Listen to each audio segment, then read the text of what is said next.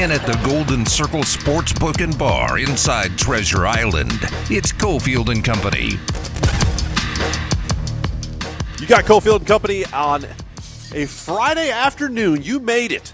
End of the week. Willie Ramirez is down at the Golden Circle at TI. He'll be down there tomorrow as well for Throw the Flag with Gooch, 9 to 11.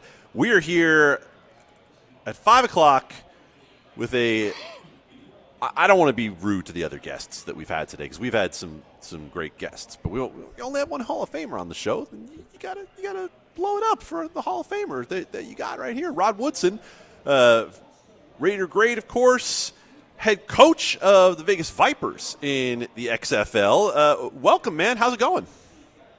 I'm doing good. Thanks for having me on. I appreciate it. Well, we appreciate you giving us a little bit of time, and we know that the XFL draft just concluded. Tell us a little bit more about the roster that the Vegas Vipers built up and what you're looking forward to there. Well, I mean, obviously, we try to find the best athletes available at all positions to kind of get them on the field and hopefully teach them some good football. But it's going to be fun. You think about football, NFL, you really don't have the feeder league. I guess the feeder league will have to be college. There's no minor league in football. So if the XFL can help in helping these young men still reach a goal and a dream to show their wares on the football field and hopefully one day get into the National Football League, I mean, that's our job, to make them better to get to that point where they can have that opportunity. I think we got a pretty good staff today.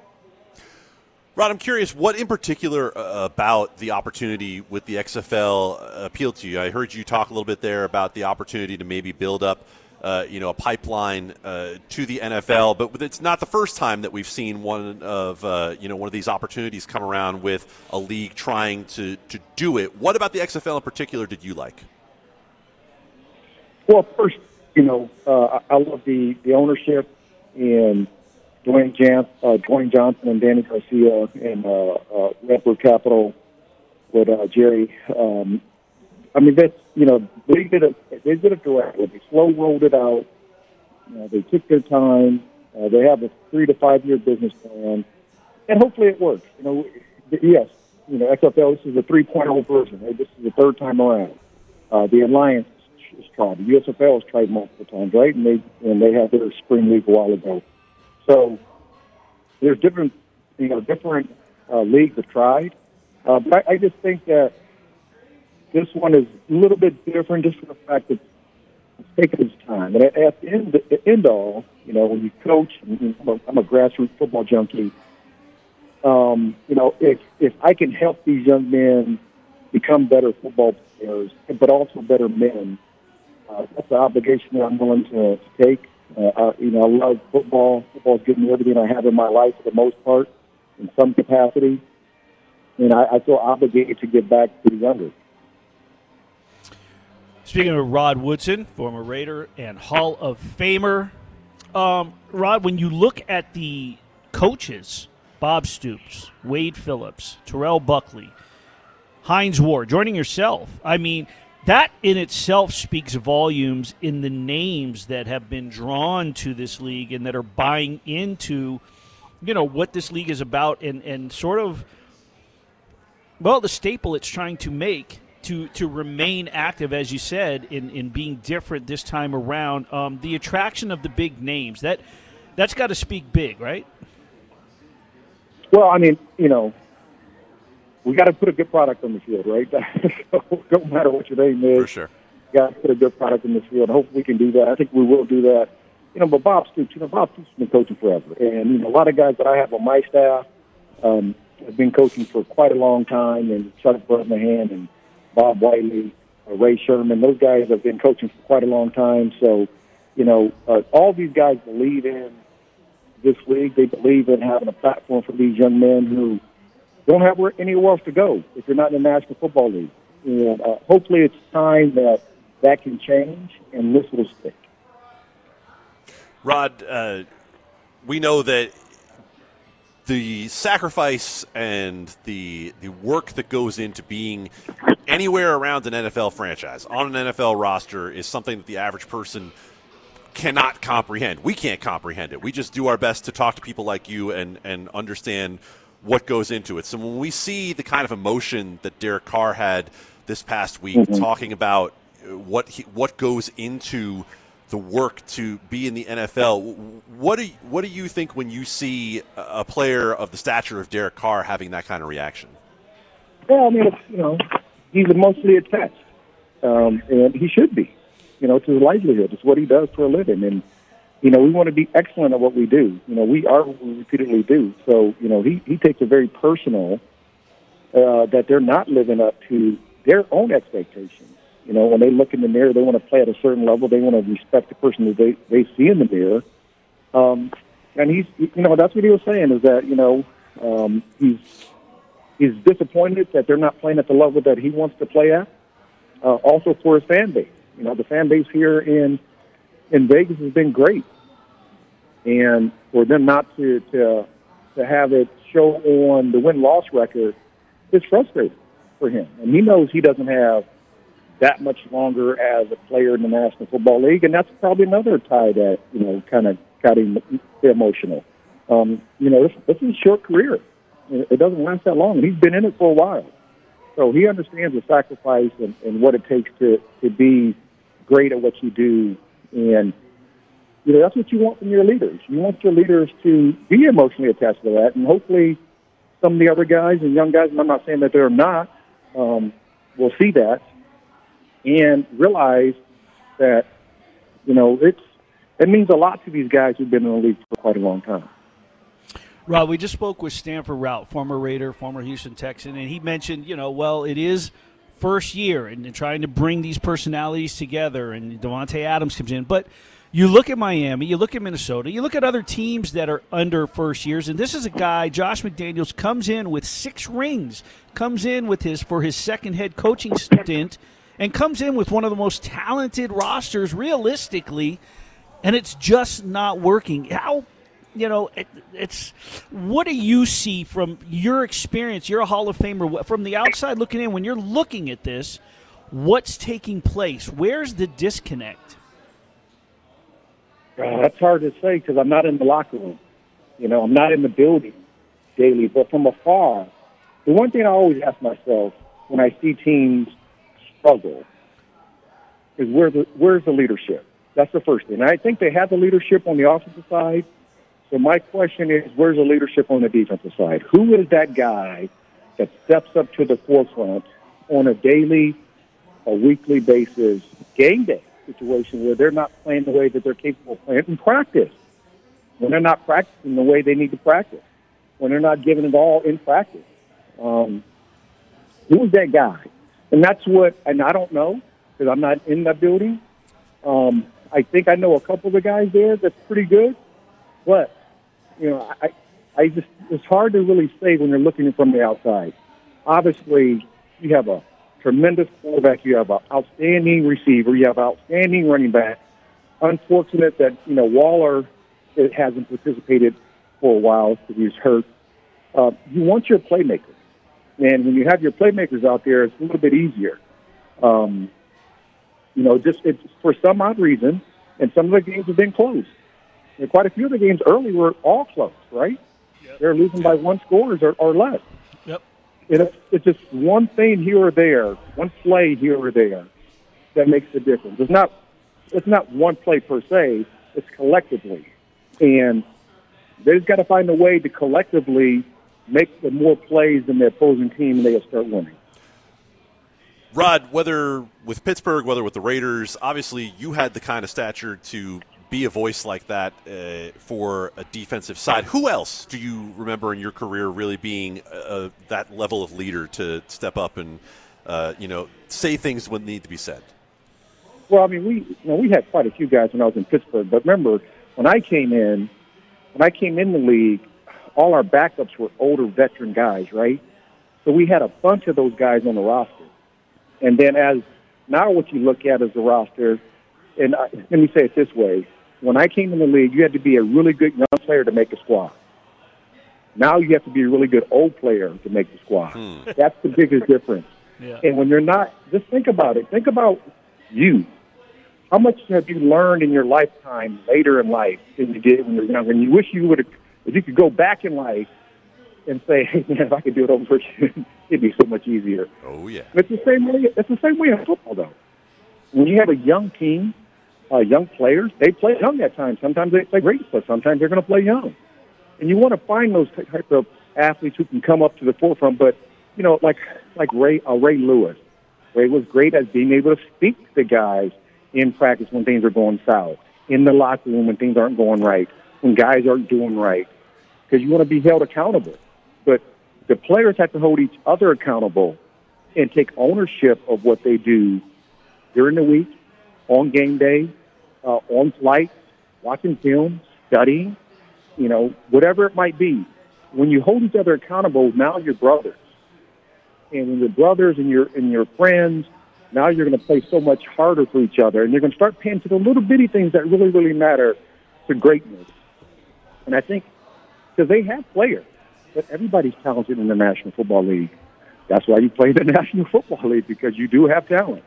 It's the teams that can come together, and it's the teams that can find a way to do the little things always that really matter. Those are the guys that win the close games, the 3-point games, the 6-point games over the other teams. Rod, before we let you go, I just got to let you – I have to fill you in on a little something here now. When the new coaches come to town at every level, and, of course, we had the MVP from the WNBA Finals, Chelsea Gray, they come to the Golden Knights Fortress, and, man, they rocked that siren. You were kind of cool and laid back last night with the siren. You just kind of pushed through it. You're going through, it was like opening day of training camp or OTAs, going through the tackling dummy or the sled. Kind of just eased your way into it. You know, we've seen Lindy LaRocque, the head coach of the UNLV Lady Rebels. I mean, she almost toppled that thing over the fortress. I didn't want to break it. Like, if I was so terrible if I broke the thing. Like, if I would start cranking it, because, like, I'm looking and I'm, like, cranking it, and then, you know, my man was, like telling me to go faster. I'm like, yes. I'm going to break this thing. I don't want to break it. You know, so I'm like, if I didn't want to be the one to break the siren, right, and then everybody was looking down on me, I was like, nope, that's not going to happen. Oh, man, I think that would have become more of an epic story that Rod Woodson was so strong that he broke the siren than it would have been a problem. Rod, looking forward to XFL action, head coach of the Vegas Vipers, and, of course, Pro Football Hall of Famer. Thank you very much for your time. Have a great holiday, and be safe out there. You too. Take care of yourself. Cofield & Company rolls on here in just a moment. Tomorrow at 9 a.m., it's Throw the Flag with Willie Ramirez and Gooch, live from the Treasure Island, right here on ESPN Las Vegas. Passes right for Jack Eichel. Jack cycles along. Stevenson sneaks it across. Pietrangelo, and Stone knocks it in! Out of midair to the back of the goal! Hang in at the Golden Circle Sportsbook and Bar inside Treasure Island. It's Cofield & Company. Dan Duva, the radio voice of the Vegas Golden Knights, on the call on the VGK Radio Network as Cofield & Company brings you into your weekend. Willie Ramirez out at Golden Circle at TI for great food and drink specials. Go out and see Willie between 3 and 6 on Friday afternoons. Adam Candy and Ari alongside as well. And you heard the goal for Mark Stone on the rejoin, Willie. We talked a little bit earlier about you're working on a piece about Jack Eichel and what his leadership has meant. And whether you want to talk about Jack Eichel, Alex Pietrangelo, Chandler Stevenson, any of the guys we could individually single out, Logan Thompson, etc., the fact of the matter is, when you look at the rest of this division, Willie, I see one other team with a positive goal differential, and that's a Seattle side that nobody really expected a whole lot out of. Golden Knights are 5 points ahead of the Kings, but the Kings actually have a flat-even goal differential. They have allowed 21 more goals than VGK. It just leads me to a question. We thought at the beginning of the season the Golden Knights just needed to be able to keep pace with a bad division. It feels to me like right now, like there's nobody in this division who is going to be able to give them a serious run. Am I a prisoner of the moment? Am I getting too hyped up by seeing 18 games in an 80-plus game season? No, it's such a tough NHL and the NBA, I guess in baseball too, but it's just so tough not to get caught up. What we forget is 82 games, injuries. Granted, hopefully this team doesn't endure what it did last year, but let's be real.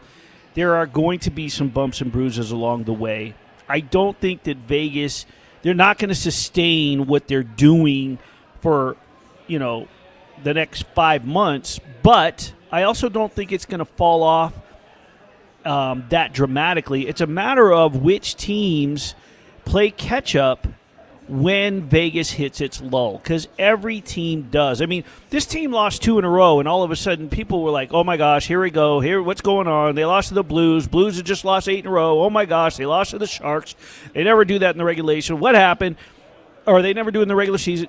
So all of a sudden it was like, the sky is falling. It's a long season is what everybody should have come to learn. Enjoy what we're seeing, because when this team is healthy, when it is playing well, it is going to sustain this.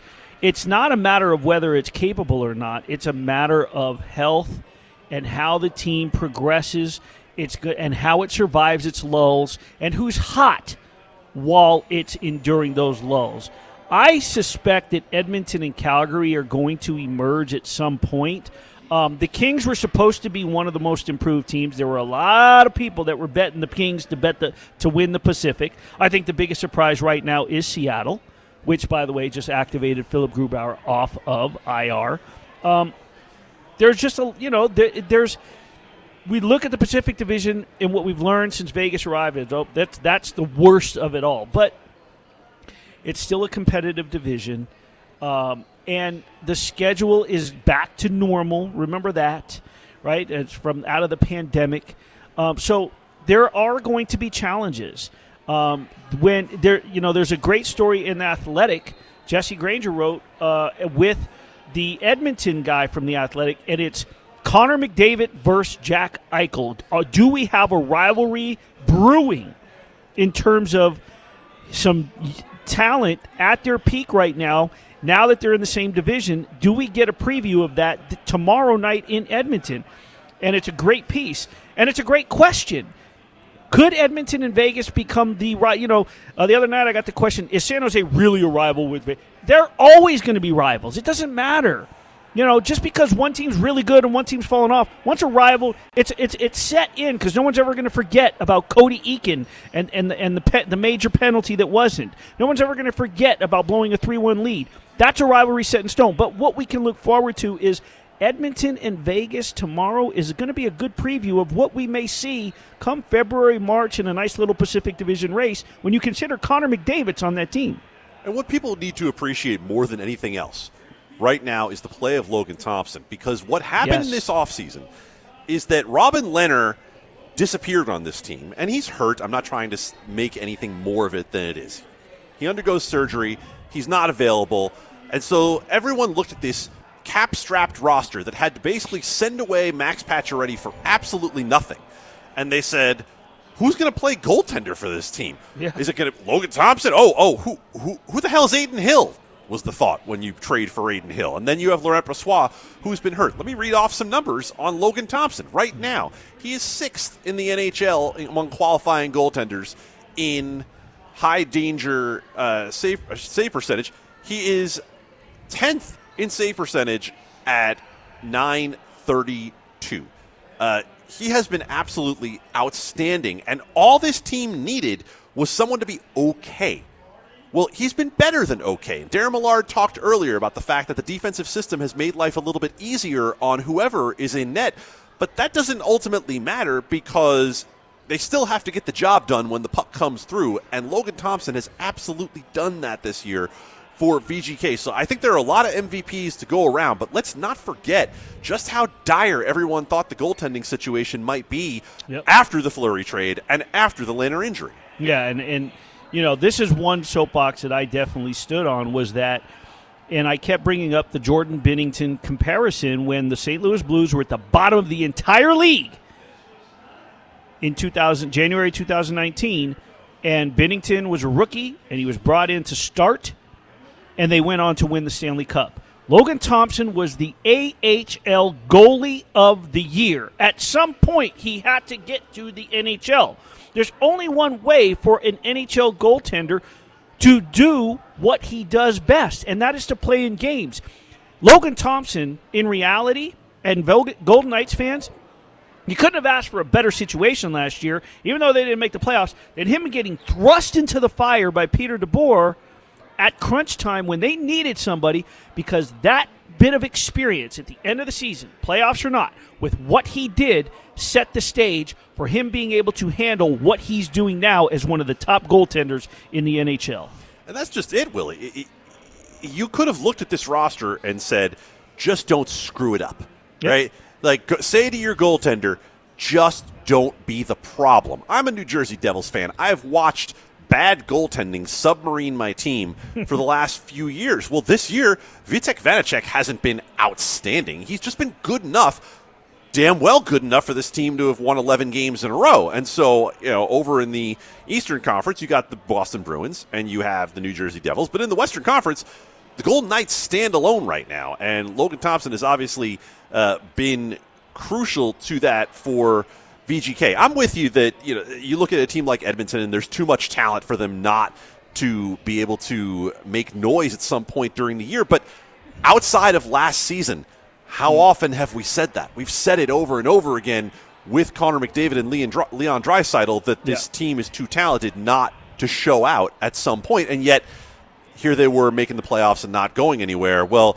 you have a VGK team now that, Mark Stone, like I said with Darren Millard, Mark Stone was selling that angle of nobody respects us, nobody believes in us, which is, I thought, a little bit overstated, right? A little bit much.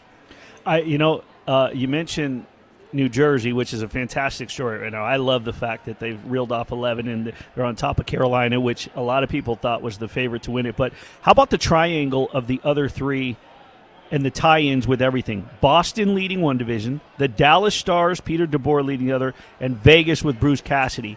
The triangle and the tie-in with all those coaches, first-year coaches in those specific cities, is just fantastic. It's got. Can it last? Who knows?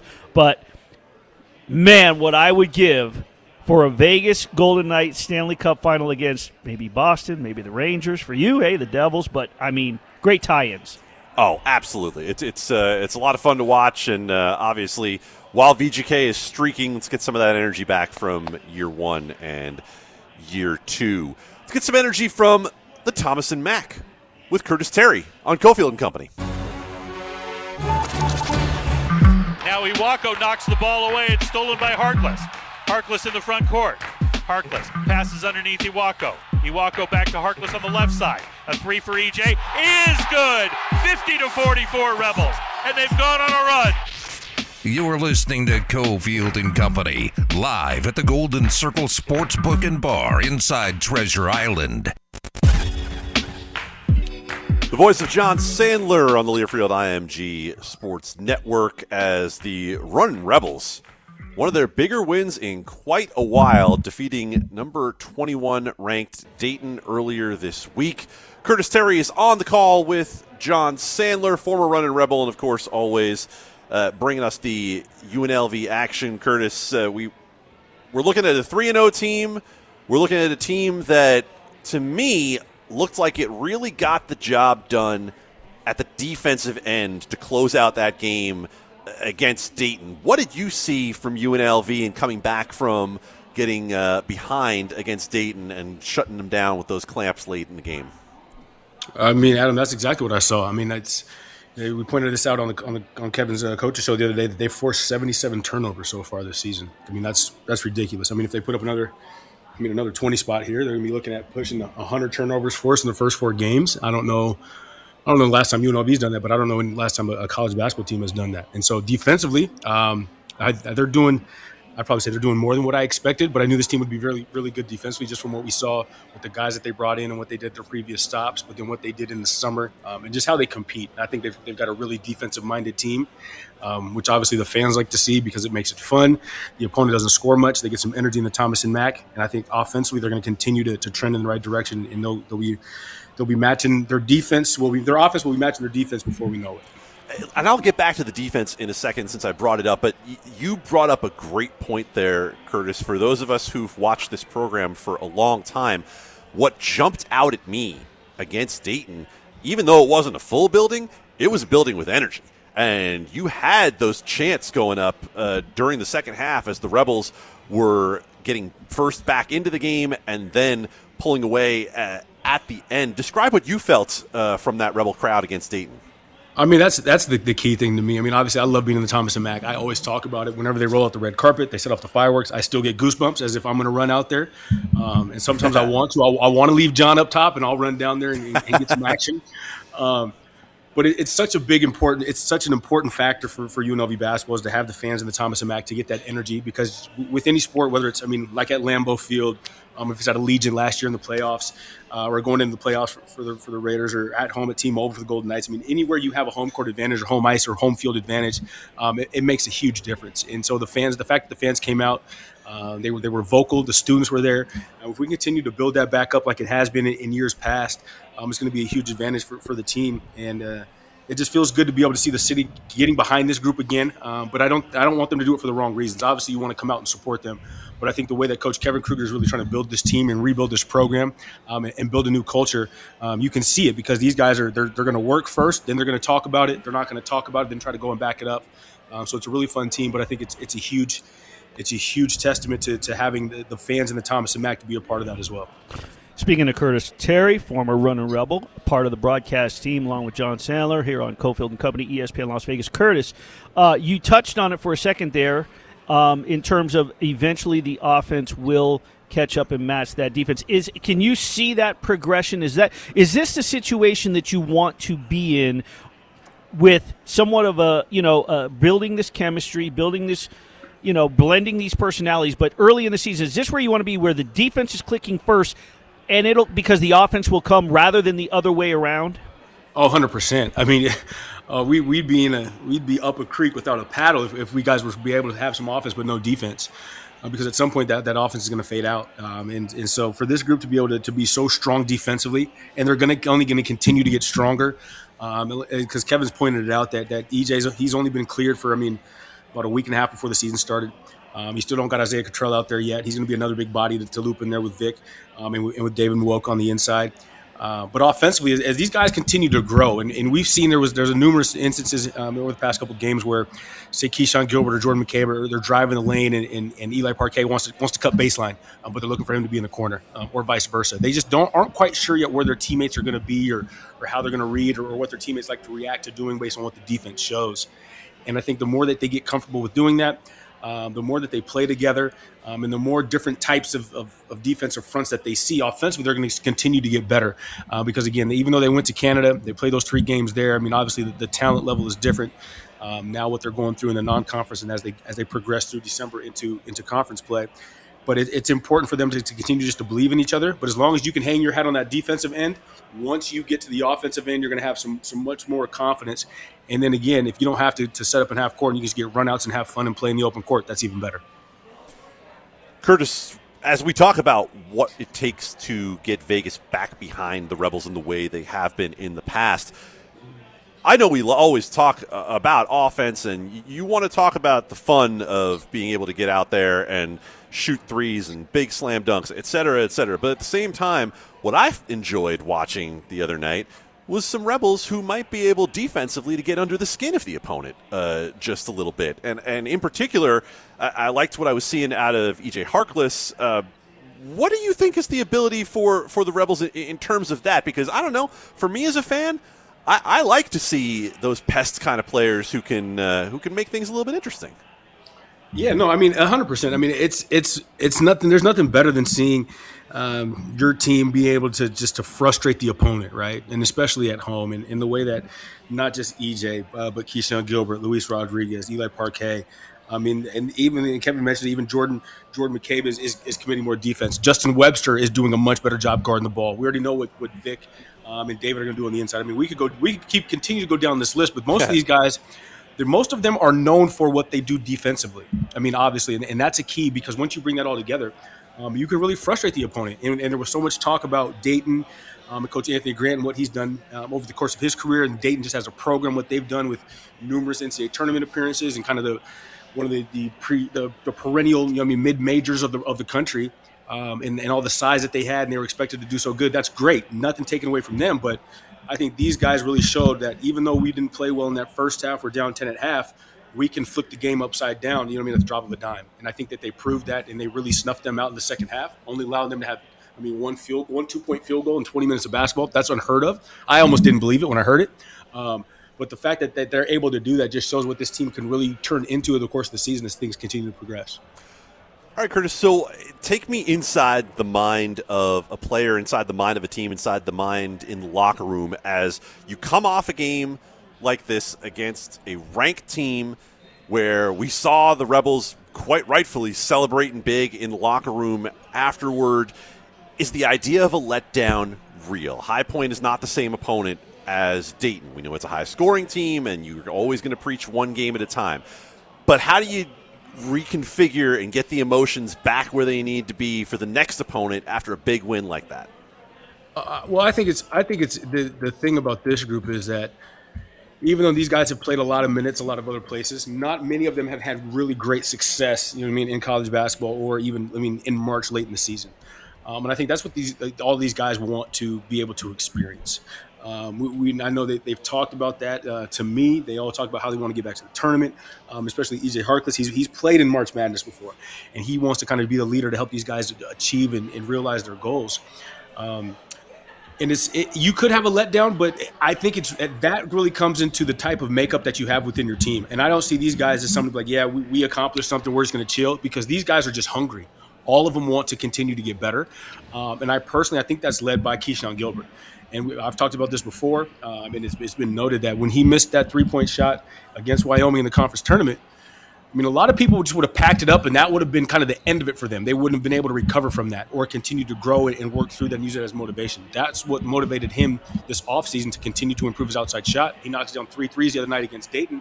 And this kid, he's just really motivated, and he just intrinsically wants to continue to get better and better. But I think that's the makeup of this entire team. And so I don't think you're going to have many letdowns because they know, hey, nothing's going to be given to us. We have to go stop a team defensively, and then our offense is going to flow from that. So I think that's where they get their confidence. And so I really think that the sky's the limit for this group as long as they continue to buy in on the defensive end. Speaking with Curtis Terry, part of the UNLV broadcast team, you were a member of the Running Rebels with Lon Kruger as coach, and I believe you played a couple years with Kevin. What kind of similarities do you see that are already coming out in terms of coming to fruition with the success of a Lon Kruger coach team in his son as a coach now? What reminds you of his father? Everything. And that's just respect to Kevin and to the old ball coach. I noticed this when Kevin was on staff and assistant under TJ Otzelberg. You'd be at practice or be at shoot around, and if you weren't looking at the court, but you could hear Kevin, I was like, oh, that's Lon. Or you look down there and you can't hear what he's saying, but you can see his just body language and his gestures. I'm like, God, he just reminds me so much of Coach Kruger. And I mean that with the utmost respect. And I think the fact that Kevin's able to grab the attention of his players without having to be really loud. And I think that's one thing about Coach Kruger that I remember about Lon is that you instantly he had your attention instantly, and he always got the most respect from us, and we always got the most respect from him because he treated us as people. And there was never trying to show anybody up or try to big time anybody. And I think Kevin does a really good job of making connections with his players. I think that's what his strong suit was as an assistant.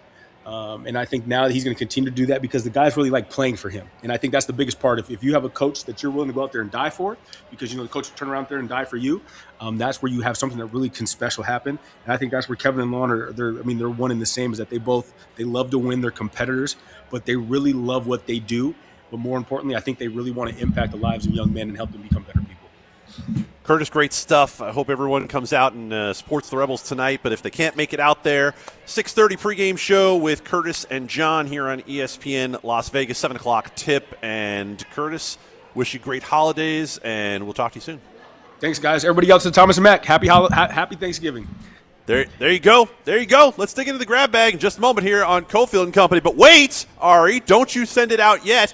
Don't you send it out yet, Ari. Don't you do that to me, because we have one more giveaway. 702-364-1100, 702-364-1100.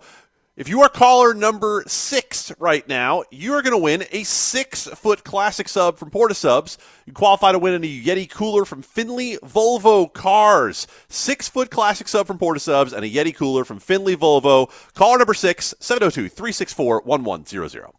Join Cofield and Company on Mondays for the live 2 to 5 show at Twin Peaks in Henderson. Big beers for under $4. Select appetizers are $2, $4, and $6. Come hang at Twin Peaks for Monday Night Football. Cofield and Company presents. Hey, hold on. Bag up. Grab Bag. Don't touch it. Don't even look at it. Only on ESPN Las Vegas. In the grab bag today, with Willie Ramirez and Adam Candy, we are going to have a theme. And the theme is Willie and the Ladies. Willie and the Ladies. As I'm going to start here with Willie's impassioned, heartfelt defense of LSU's Olivia Dunn. Yes. A gymnast who has made 7 figures on name, image, and likeness deals. Right. Not unlike the Cavender twins who used to be at Fresno State. Not unlike the Gonzalez twins would have been able to do had they been here in the era of NIL. She's having to defend herself, but Willie, I'm glad to know she doesn't have to defend herself all alone. She's got you on her side. Well, it's the point that people are attacking her in how she's doing her posts in somewhat the NIL stands for what, Adam? Name, image, and likeness.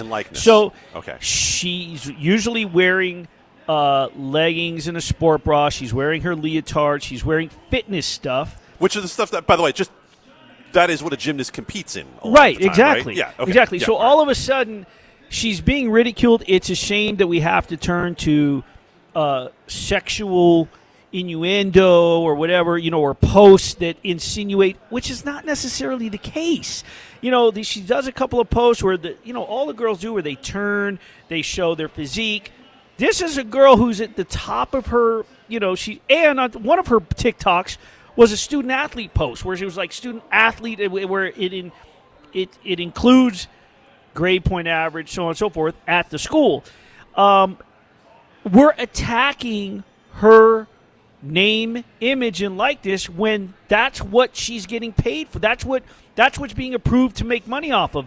Her name, image, and likeness, and she's portraying her physique and in her posts. And look, she took a ration of crap, not directly, but indirectly, from Stanford coach Tara Vanderveer, right, who was talking about how certain things should and shouldn't be done. Look, college athletes have been performing unpaid labor for a long, long time. And when we talk about it on the men's side, we talk about it as guys who should have been paid for big TV contracts that have been built on their backs for a long time. Well, when we talk about women's sports, that's not even the case. We talk about women's sports in a situation where most of these women, 99.9% of them, are not going to be able to go on to do anything professionally when it comes to athletics. Now, they're not generating the same amount of revenue for their programs, so it's a different discussion. But why should this young lady or any young lady who is performing in college athletics not be able to take advantage of the same opportunities that everyone else can take advantage of?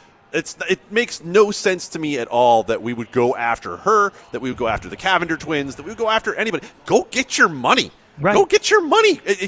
What? Because we don't pay young men and women who are attractive for their image elsewhere? Why is it a problem in college athletics? Imagine if a male swimmer who eventually was going to go to the Olympics, or a male track star, and he did a post or he did an endorsement of, let's say, and he's sweating, or a swimmer that gets out of the pool and his abs are ripped and his delts and his traps.